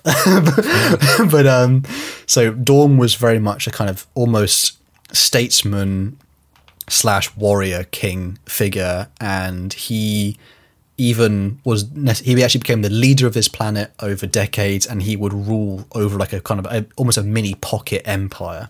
He was an emperor. He literally was an emperor. And his kind of story was like, it's even stated like if the emperor had never found Rogel, he would have been fine essentially. And Rogel's quite a well balanced human being. He's almost the most human in a way Primarch, I think, because a lot of them are quite flawed. There's a trend of like flaws in the Primarchs, but Rogel seems to be more like he's actually kind of just like an enormous human in a way. Could I mention something tied to that with his grandfather? Sure. There was a thing that basically when his grandfather died, Rogel Dawn had this blanket he would put over his bed because it was, it was his grandfather's, because it was quite cold. And throughout his life, he always kept the blanket from his grandfather as a reminder of how he raised him. So I thought that was like a nice little touch with Rogel Dawn, where every time when he went to bed, which wasn't often because he's a Primarch, he doesn't really need to sleep much, he'd have his grandfather's like blanket on his bed, and I was like, oh, it's like a nice little human touch to his character. I like that part because it's quite human, because there are all these super soldiers, but it's a nice humanizing moment. But to say that as well, Rogel was not any pussy bitch. I'm going to say that. This guy was an absolute unit of a man. So his combat style was often even just the whole ethos was endurance. So he could take pain and he would take, he could take 1,000 cuts and he would still win. Patience was his greatest weapon. And so for the look of Rogel Dawn, so if you were to like, which Primarch is Rogel Dawn? Rogel Dawn, point one again, enormous. He is a absolute unit of a man. He has very like sort of pale skin, described as like Celtic features. His kind of like Fulgrim, he actually has white hair, but whereas Fulgrim is long, flowing, gorgeous hair. So, praise to Eli for his favorite Primarch. Rogel Dawn has the very like short cut kind of no nonsense look to him. I read once somewhere that someone said that he reminded them of like US Army like trainers, like drill sergeants. Like that's his aesthetic, like buzz cut, very short cropped hair, no nonsense, very tall and stoic and barking orders. Like that's kind of the aesthetic in a way. definitely. He's not like a pretty boy, but he's very much he kind of looks like an average person where he's not ugly, he's not handsome either. He's just kind of very stern looking, kind of like literally I say grandfather looking man. He's not obviously older than any of the other Primarchs, but he projects in a way like being the oldest. As seniority. Very much so. And his personality is stern. He is tactical. He's not the best with his emotions. He doesn't not understand emotions. He's not as bad as Perturabo, at least. No, he's better than he's better than Perturabo and the Lion. Like, he understands people's emotions. He's just not very expressive. There's probably not a lot to express within himself, to be honest. He's very cut and dry. He's also, he's very stoic. He's a very enduring Beautiful man as well. Very much so. He's kind of he's a perfect soldier, really. I think perfect soldier. Shout out to Chapter Master Valrak if he ever hears this, because I definitely didn't think much of Perturabo before, but the more you like kind of read about him, you learn about him, you realize like, oh man, he's actually probably it's one of those things that he's on paper, he's probably the best Primarch on paper, but I'm also like, he's whatever you say. I know. Well, maybe Gilliman, to be fair, on paper might be the best, but he's extremely not like the word useful, but you know what I mean, he's very competent, I'll say. And the inspiration actually for Rogel Dawn is the word Rogel, which is a possible play on the word regal, possibly, because whenever you see Rogel Dawn's armor, it is ornate golden, eagle. He's the only one who just goes like, I'm copying Dad. Gold. He does like his mini emperor look. He's got the imperial drip. He's got his he's not trying to riz, but he's rizzing. Let's just say it in the plural. I'm just putting that in there. And but also the word dawn means castle or stronghold in Old English, as well as his legion, chapter, shall we say, now, the Imperial Fist Legion that are created from him are the Imperial Fists, and the word fist in Irish is also dawn also means fist in Irish, Gaelic and things like that as well. So there's, again, not the most subtlest of nods, but he's very much he's the on the nose, but he gets the job done kind of Primarch. But having said all that nice stuff about a nice Primarch, we now go to perhaps the most horrifying human-like creature that's ever existed in the Warhammer setting. This is probably this is the one most interesting. I know I'm doing it because this is true, but this is one of the most, I guess, flawed human beings ever. I swear you would be of more use to me if I skinned you and turned your skin into a lampshade, or fashioned you into a piece of high-end luggage. I can even add you to my collection. So this is Primarch number 8, and this is Conrad Kurz. Keyword, terror. So the 8th Primarch, which would eventually become Conrad Kurz, Conrad Kurz is someone who, funny enough, he remembers his name, not like Perturabo. He actually remembers it from a vision, so it's kind of a bit different. But he exits the warp and he rockets towards the planet called Nostromo. Nostromo, I think, is also a link to a book, but it's also the name of... Is it Alien?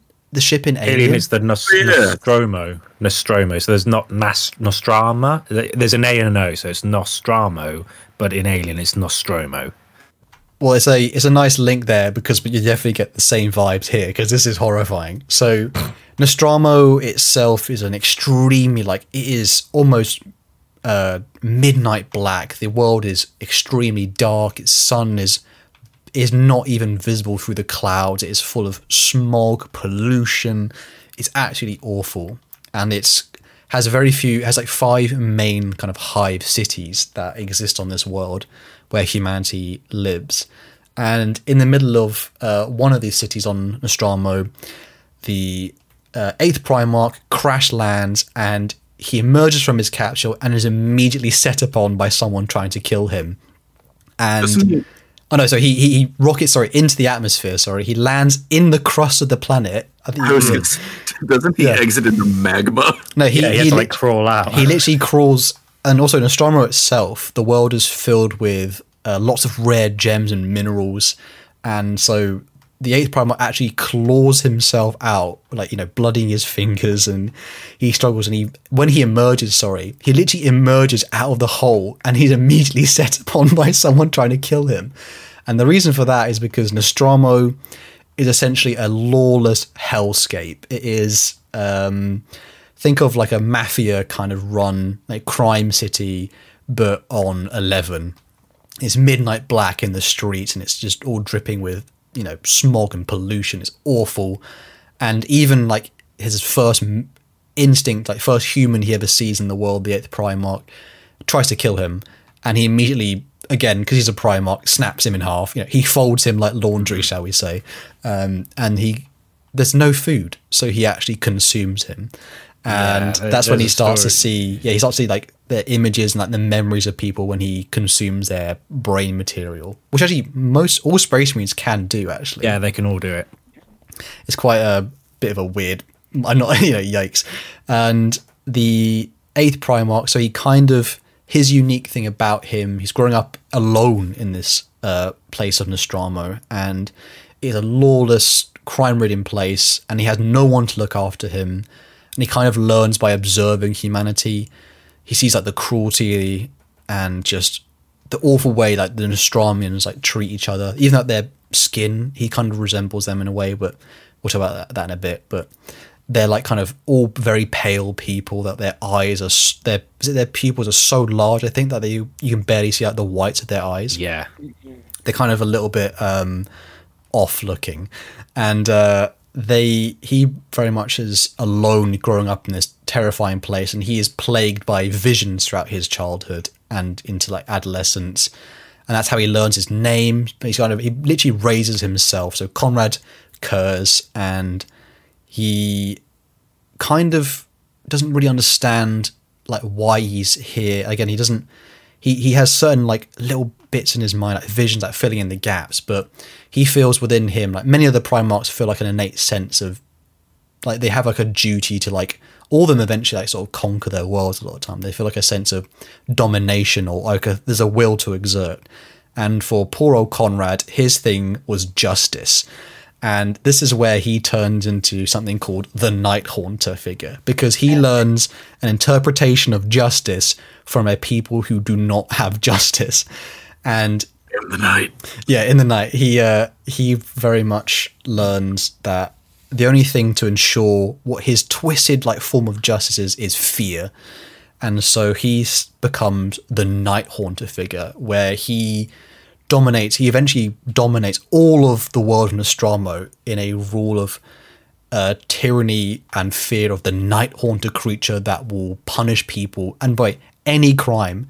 I think there's an awful part where someone wishes to, let's say, take their own, as I imply here, you know, end their journey, shall we say, and that is a crime to him. And so he then punishes and tortures that person in such a way that no crime would ever be committed on Nostromo. And he eventually, after decades, creates this very sort of strange, I say strange because strange doesn't even cut it, because the people of Nostromo are so deathly afraid of stepping out of line, because any crime is punished by extreme torture. Like, he becomes a tyrant. Yeah, he becomes a sort of weird tyrant king, but then also in a strange place when he then names himself like king of Nostromo and all the hive cities. He still personally hunts people who do wrong, which is awful. Like, you know, he makes time for it. But funny enough, the society sort of transforms into actually the best version of itself. Funny enough, obviously, but it was done through horrific means. And to be fair to Conrad as well, if you were alone on a planet where, like, there's a story about two of the Night Lords who eventually become part of the Legion as kids, and they're like brothers, and they're just barely hanging on, and they find another boy, and I think for a while they live with him to be like, it's okay, you can live with us. And then they one day they get fed up with him crying all the time, and they kill him and eat him because they're like, oh, it's better than eating rats. And it's like, I don't know how else you would like manage to get that planet under control. I mean, it's a terrible situation to be in. Nostromo had armies, you know. He's on his own. Nostromo sucks, basically. It's awful. And so if you were to it's the aesthetics of, should we say, Conrad Kurz / the Night Haunter. So Conrad Kurz himself is, again, enormous. He is a towering demigod figure. His skin is extremely pale, waxy. He has sort of Eastern European, very, very much gothic, kind of Eastern European features. Many people describe it like gaunt looking, so it's even more terrifying when you see him. He doesn't kind of command the same awe that a lot of the other Primarchs do when you see them. Almost malnourished, if that were possible for a Primarch. He commands you to void your bowels. Very, to be honest, that is lore accurate, 100%. And the personality of Conrad is, I think the best word is like skitterish. He's kind of, his mind very much, he was haunted by visions. Tormented by visions his whole life. And when he like ate people because he had no food or didn't know what he was doing, he would had the minds of basically criminals of like a awful planet then sort of absorbed into himself. So he's very much a sadistic, he's a terrifying, a slightly weirdly self-righteous character. He's obsessed with, there's an innate sense of justice within him, but obviously it's been perverted by what Nostromo believes about that. One of the most tragic characters as well. He's a very broken man, but his legion, to be fair, their ascetics themselves, they kind of don their armor with like icons of fear. They have their whole he learned, quote unquote, learned that the only way to control humans was fear. And the inspiration for good old Conrad Kurz is actually from possibly the novella called Heart of Darkness by Joseph Conrad, another Conrad. Makes sense. This is actually a story about a former ivory trader in the Congo. If there was a man named like Kurtz, and he like rules over the native population as a charismatic demigod, kind of inspiring, an outsider coming in and ruling over the people. But he's also inspired by good old Vlad the Impaler, which I think if anyone sees him or when you read the story, you're like, that's an obvious hit. I don't know if Colin wants to give I'm pretty sure most people have heard of Vlad the Impaler, but Colin, if you might want to give a little bit of a cheeky history about Vlad, because I know you love your history. There's, of course, he's the guy who inspired Dracula when he, in response to the Turkic invasions of Europe after they got past what was left of the Byzantine Empire, I believe he impaled I don't know how many. It was a lot of people he put on spikes. One is enough. And it was significantly more than one. Yikes! Yeah. So Vlad is is he Voivo of Romania, or what was it called? Wallachia. Sorry, Voivo of Wallachia. Yeah. And wrong setting. Vlad von Carstein is not in this one. Sorry, Conrad Kurz takes a lot of inspiration from that historical figure. In fact, a lot of the Primarchs are they're obviously historically inspired by great generals or certain motifs or writers or art. Don't forget his biggest inspiration. Oh no, where's this going? Batman. That's true. There's a joke within the community. I'll see him being, the Dark Knight, essentially, justice. I just I don't want to see that Batman. Just a shame that he didn't meet one of his brothers and go, "What's your mummy's name?" "Oh, my mummy's name is Erda." "Oh, mine's called Erda too. We can be friends."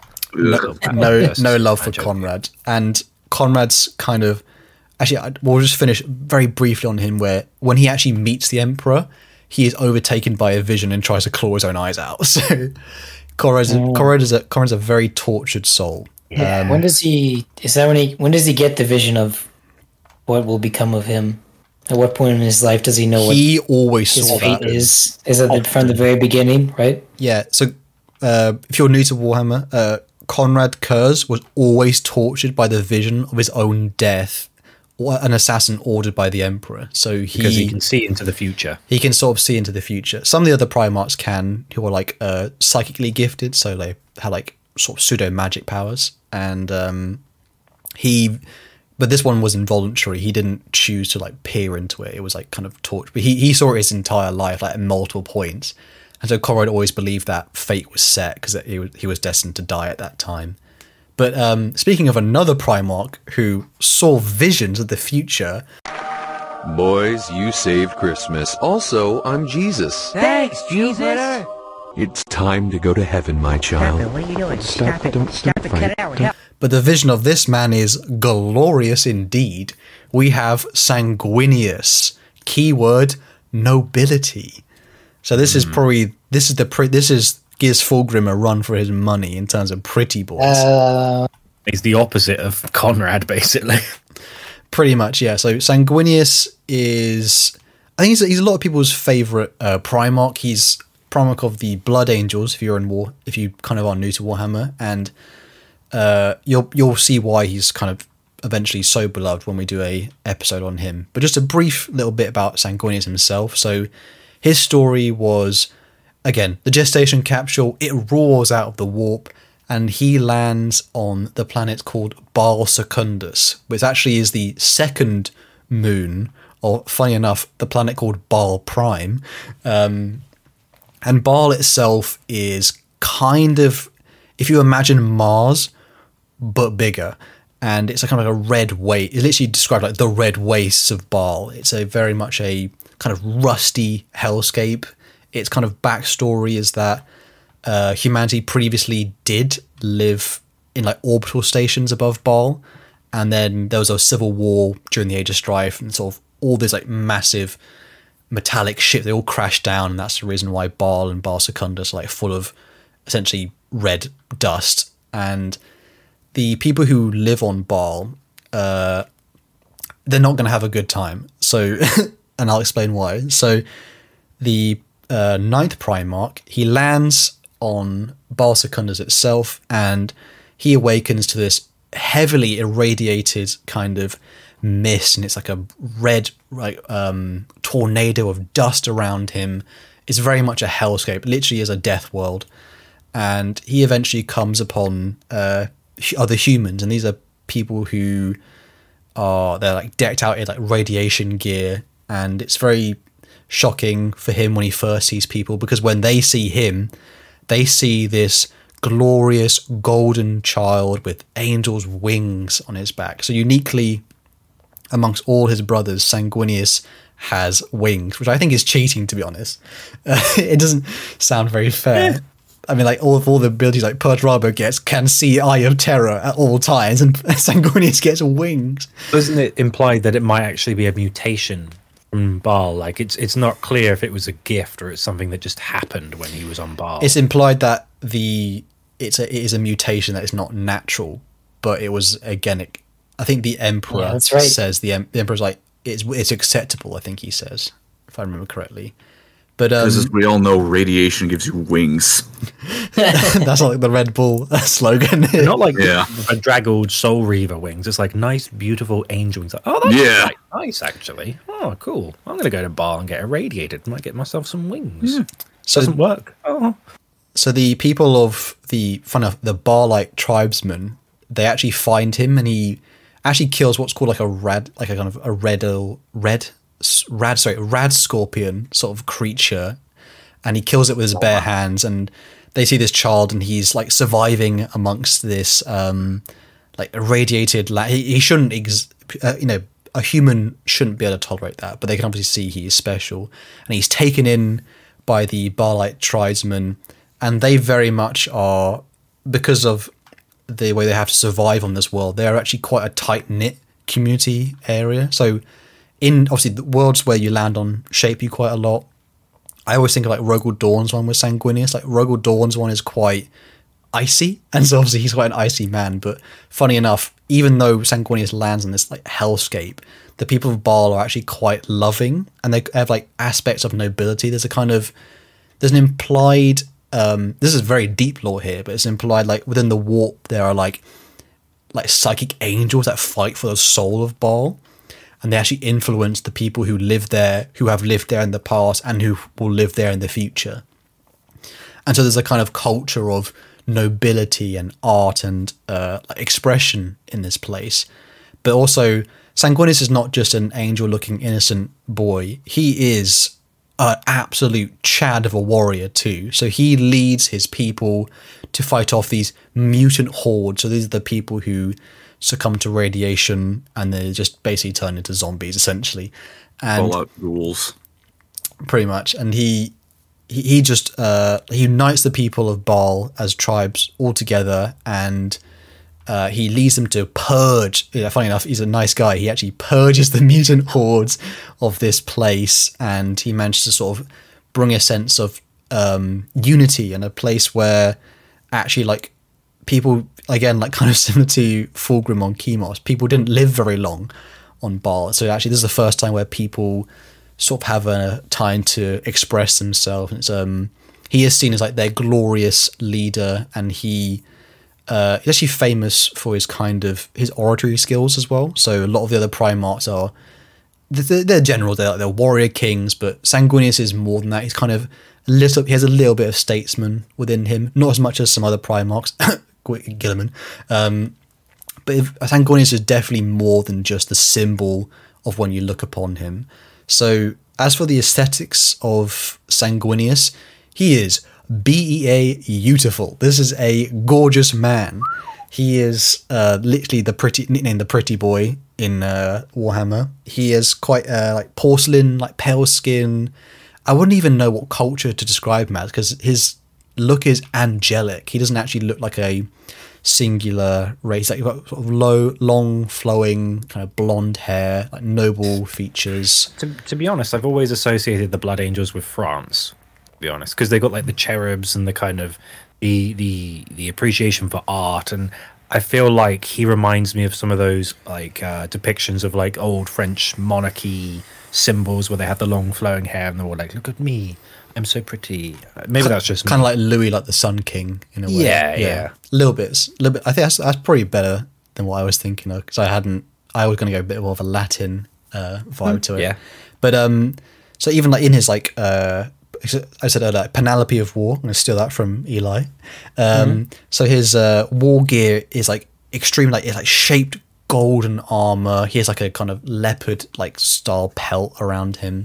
Some of the Baalite tribes, when they lived in Baal, now they actually have to like hunt again. Like there's a theme of like weird creatures hunting Primarchs, and they can't help themselves. They're like, that's a big meal. Unfortunately, Baal itself is quite, at the time, mysterious, although even in the 40th millennium, the modern timeline, it's implied that it's kept quite stale, as in like the way, so they have like weird, some of the tribes like roam the wastes themselves, or some of them live in like weird, like carved, like sandstone cities as well. But sorry, back onto his like war gear, it's very, I would say, kind of it's a little bit of a Latin, late like Venetian kind of influence to it. It has like a kind of sash going over him. It might be a bit Holy Roman Emperor vibe to it as well. I'm not sure. I don't know, Colin, you might agree. What kind of I struggle to think of like what the best way to sum up his look is.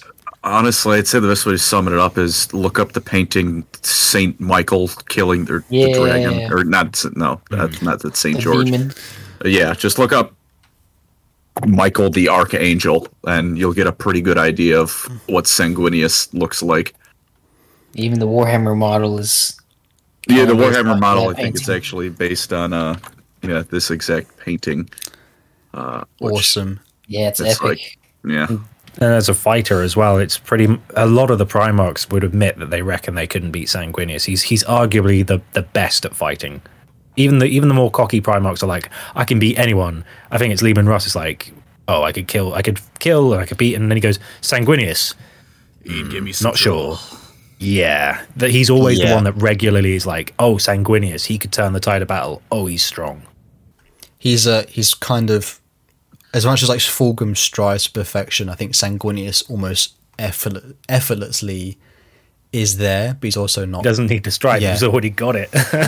As for the personality of Sanguinius is, there's a reason why he's like a favorite Primarch for a lot of people, because he's a very noble, kind of kind-hearted person. Like when he actually meets the Emperor, he actually begs the Emperor to like, because he knows Sanguinius can also actually see sort of visions of the future, and he was also, funny enough, kind of like Conrad, plagued by the vision of his death, which he saw at the hands of Horus, which actually would turn out to be one of his closest friends during the Great Crusade. So he also dealt with a kind of like inner struggle of the future, but he didn't necessarily it didn't damage him internally as much as... I think he implies that it's not necessarily that it's going to happen, because there has been a few instances where he saw something and he managed to change the course of history slightly.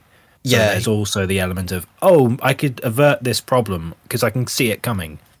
He thought they were more like, I think, dreams to him, and he also had a much healthier, like, again, he wasn't really raised by like a singular father figure, but he had like a family unit, so he was raised with love, and he had a better way of dealing with it, shall we say. Didn't have to eat rats or people like Conrad. Yeah. It doesn't skin people alive. The first person he see wasn't some guy who saw a toddler walk out of a space pod and go, I'm going to kill that thing.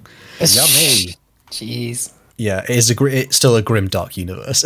And well, I think that's why a lot of people like Sanguinius, because quite like he's a contrast to what is a very grim and, unforgiving setting. It's like the potential of what the universe could be like if it wasn't always at war. Yeah. Funny enough, though, all of his, I guess, noble traits, there's something very deeply flawed about Sanguinius, which is inside of him there is a kind of deep, like, almost to the end of even the Horus Heresy, unspoken rage within him. It's actually it's a flaw that even shows within his Sons of Blood Angel. That's why a lot of people find them particularly interesting, because they have a kind of inner darkness to them, whereas a lot of the other people have it's like worn on their sleeve. But to Sanguinius, it's an insecurity of his. He knows he's kind of like he's not a perfect being, but he knows he inhabits like virtue, and so he kind of doesn't really enjoy the fact that he has this kind of deep hate within him, a little bit, a tainting of darkness in the blood, literally it's described as. And as for his inspiration, unfortunately this one is not, again, as deep as a lot of the other stuff. It just means sanguis is Latin for blood. It's literally just stolen from the Latin. Obviously there's some biblical inspiration there, but this one's a little bit more, I guess, right on the nose, unfortunately. But speaking of on the nose, we will finish up here with our last Primarch. Don't you know who I am? I'm the Juggernaut, bitch!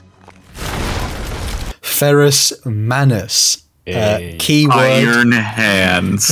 Yes. Yeah, buddy. Iron Hands. Keyword stubborn.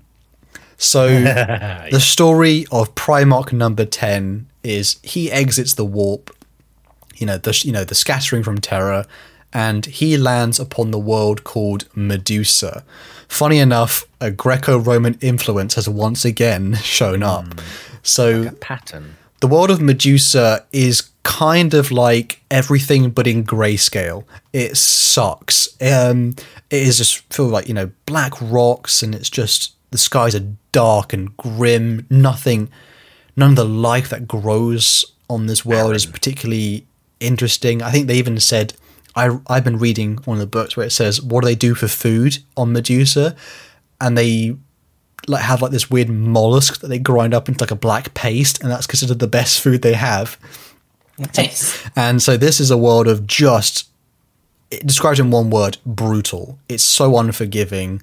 It's not even a death world in the same sense some of the other planets are, where it's actively trying to kill you. It's just there's nothing that helps you on Medusa. Nothing personal, it just sucks. It just sucks.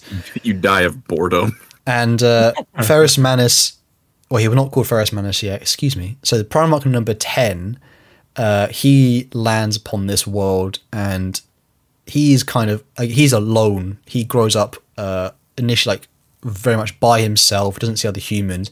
But even as a youngster, it gets worse, because he was set upon in his story. It's almost like kind of myth here. He's set upon by something called the Great Silver Worm Azeronoth. I don't know if I'm saying that properly. Azeronoth, I think, yeah. Azeronoth. And sounds kind of Necron tier. So, oh yeah, we will. And so as a young Primarch, he's actually immediately attacked by this, even in the myths of the people who live on this world, they describe the silver kind of beast, the silver worm, or the silver dragon. And it's actually a duel, which kind of is a defining moment, shall we say. So Primarch number 10 is immediately almost killed, and he eventually battles this worm. He doesn't know any, he doesn't even speak at this point, but he knows how to fight because it's in his DNA. And he drowns the silver worm in a flow of lava that comes from one of the volcanoes on Medusa. And it actually, funny enough, melts this great silver worm, and it starts to like sort of flow over his arms, and it's always to the point where it's like near his shoulders, like sort of mid bicep. And these kind of this actual trait is what then sort of earns him the name Ferrus Manus, which, funny enough, means kind of iron hand in Latin, or the inspiration part's done now. But so he is the iron-handed Primarch, and Ferrus himself is, the word stubborn doesn't even cut it. He is just blunt. He is blunt is perfect. Yeah, blunt is his kind of way. He is very much a lead from the front kind of person. He is super headstrong, and this is partly because even though he did eventually find humanity, like the people who lived upon this world, they were semi-technologically advanced. The people of Medusa are like they had their own like clan system, and the great clans, so they were like great clans and minor clans, and they were all warring for dominance. It's kind of similar to Perturabo's world, but it's actually a little bit more vicious. There wasn't politics involved in this. There wasn't espionage or secrets or anything like that. This was Perturabo's homeworld had wine and grapes and Medusa had iron and war. Dirt. They had dirt and blood essentially, and so the entire world was like a constant state of war. And this is when Ferrus Manus showed up, and as you would probably guess from this person, he was no Fulgrim. There was no diplomacy. Someone who was this headstrong and had to battle like straight away only knew one method, and that was essentially combat. And so he crushed, literally under his iron fist, he actually crushed them into submission, the people of Medusa. But kind of uniquely amongst his brothers, a lot of them like unite the world, and it's like an age of peace. But Ferrus himself always saw, you can even see it from his earliest existence, like he just sees peace as weakness, because he always thinks, like, he almost died like immediately as soon as he was essentially conscious. So he always sees himself as need to improve himself, be stronger, survive, live, adapt. Yeah, like struggle brings growth. Look at me, I got some iron hands. Cool. Yes, yeah. And he the clans of Medusa themselves, he actually doesn't unite the clans. He keeps the system intact, and he kind of acts as this kind of overseer of the world, where he is a uniting force at times, but then in times of peace, he will let the inter-clan struggles reunite again, because it keeps them strong, it keeps the people on survival mode. And this is kind of his tactic and his philosophy in the world. But also kind of the other thing about places where war happens, obviously war also will breed innovation. And Medusa itself was, I wouldn't say it's not a forged world as described in much of Warhammer, but forging, crafting, the metallurgy of it very much industrious. And even Ferrus within himself, he actually had like an innate ability to craft and produce things. He could actually, I think it's even funny, he said like Vulcan, another Primarch, he says it's unnerving that Ferrus with his iron hands are like kind of they look like molten silver arms. Well, even where he grew up in his little cave area, it's basically like a buried Necron tomb, and he grew up observing, what is this drop pod thing? That's weird. What's this metal? That's weird. And he grew up trying to understand it all.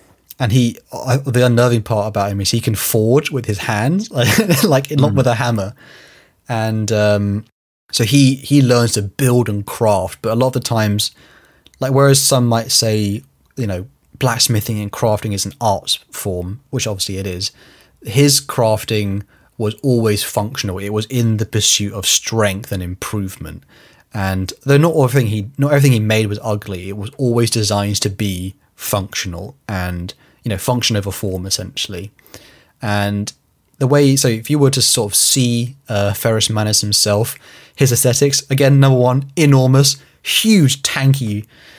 He's kind of, I wouldn't say he's the chunkiest of all the Primarchs, but he kind of rivals Perturabo. Obviously, both of them having a sort of affinity for the word iron.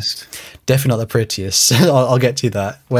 So he's got slightly tan skin, again like Greco kind of European features, silver arms. That's from his battle with the worm. It's one of his most defining sort of characteristics. And Ferrus was not described as a beautiful man. He was nicknamed by Fulgrim the Gorgon but it's actually a quite funny inside joke between them. But he is even his face is a brutal design. There again, like it's form over function. Like a pugilist face that he's been like punched 100 times. Yeah, he's almost. I think they describe it. He's beautiful in his own strange way of being like just the most exact form, if you know what I mean. His face was the form of what it looked like he'd been chiseled from stone. Back around and becomes beautiful. Yeah, essentially, it's a hard way to describe it, but essentially, he comes back around like a pug. Like a pug, man. Puggus Manus. And even his war gear is like bulky, and it projects strength, and his personality is, as I said earlier, it's stubborn. He's extremely stubborn compared to a lot of his brothers, and he's quite hot-headed at times, but he also I know, hot-headed. That's spoilers. But he's also, weirdly enough, he has a pursuit of, kind of like Fulgrim, of perfection itself, but in a different view of that. So he wishes to be perfect, to be the strongest being. He wishes to be perfect not because he wishes to be perfect itself, but because he despises the opposite, which is weakness. Because weakness could get you killed. It's like perfect in function, not aesthetic.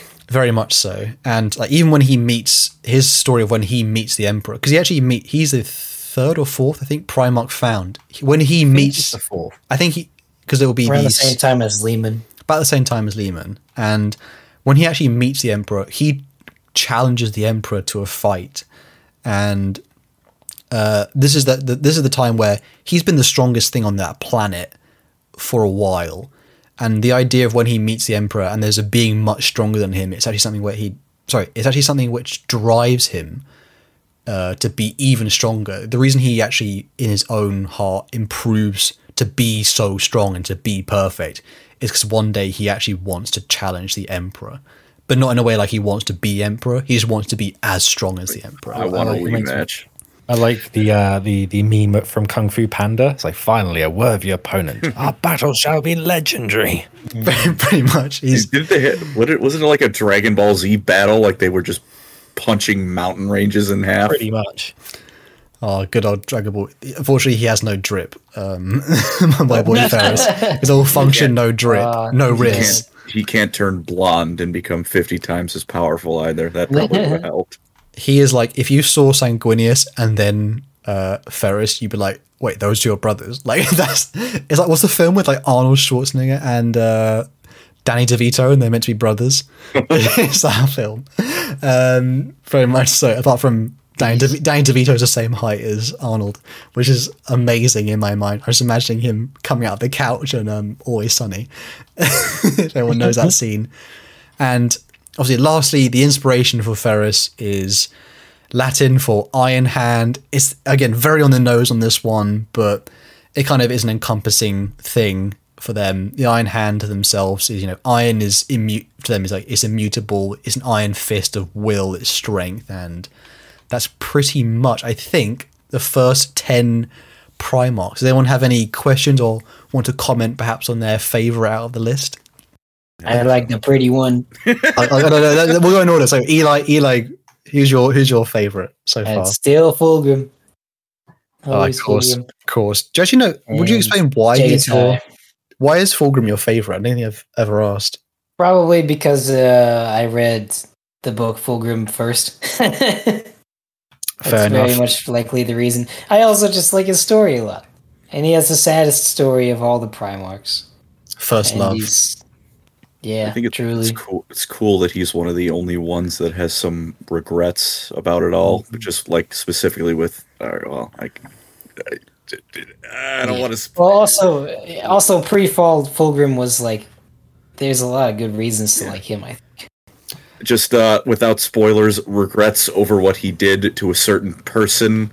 That he kept trying to clone that certain person, and it never worked. But he doesn't give up. It's like it's very sad, very compelling. What about you, Andy? Who's your favourite so far? Without a doubt, Jagatai. He's my favourite. He always has been. Speedboy. Why is your favourite? For sure. There's several reasons. One, because he's amazing at one-liners, but I like how he is the most.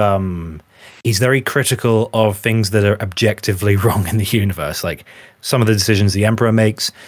He shows restraint when other Primarchs don't. He doesn't boast, but he's competent. He's very much a difficult Primarch to like. People go, oh, he's just some dude. But when you actually like look into his stories and his books, I find him the most compelling. I do like other ones, like I like Gilliman, I like the Lion to an extent, but you know, I'm a loyalist fan more than any, and Khan is the one for me. Awesome. And you, Colin, who's your favourite so far of the first 10? Probably, honestly, Lehman. I don't like the wolves, but I do like Lehman a lot. He's pretty down to earth. He seems, in many ways, one of the most human Primarchs because, I don't know, he seems like the kind of guy I could have a drink with. I would not remember any of that night if I'm drinking with Lehman Russ. But like, it just seems like a guy who'd be fun to hang out with. He's a nice contrast as well compared to a lot of them are essentially just like Greco-Roman warlords. So he's a nice little extra flavor. I wish his legion was actually Vikings and not just Viking cosplayers. Less wolves, more Vikings.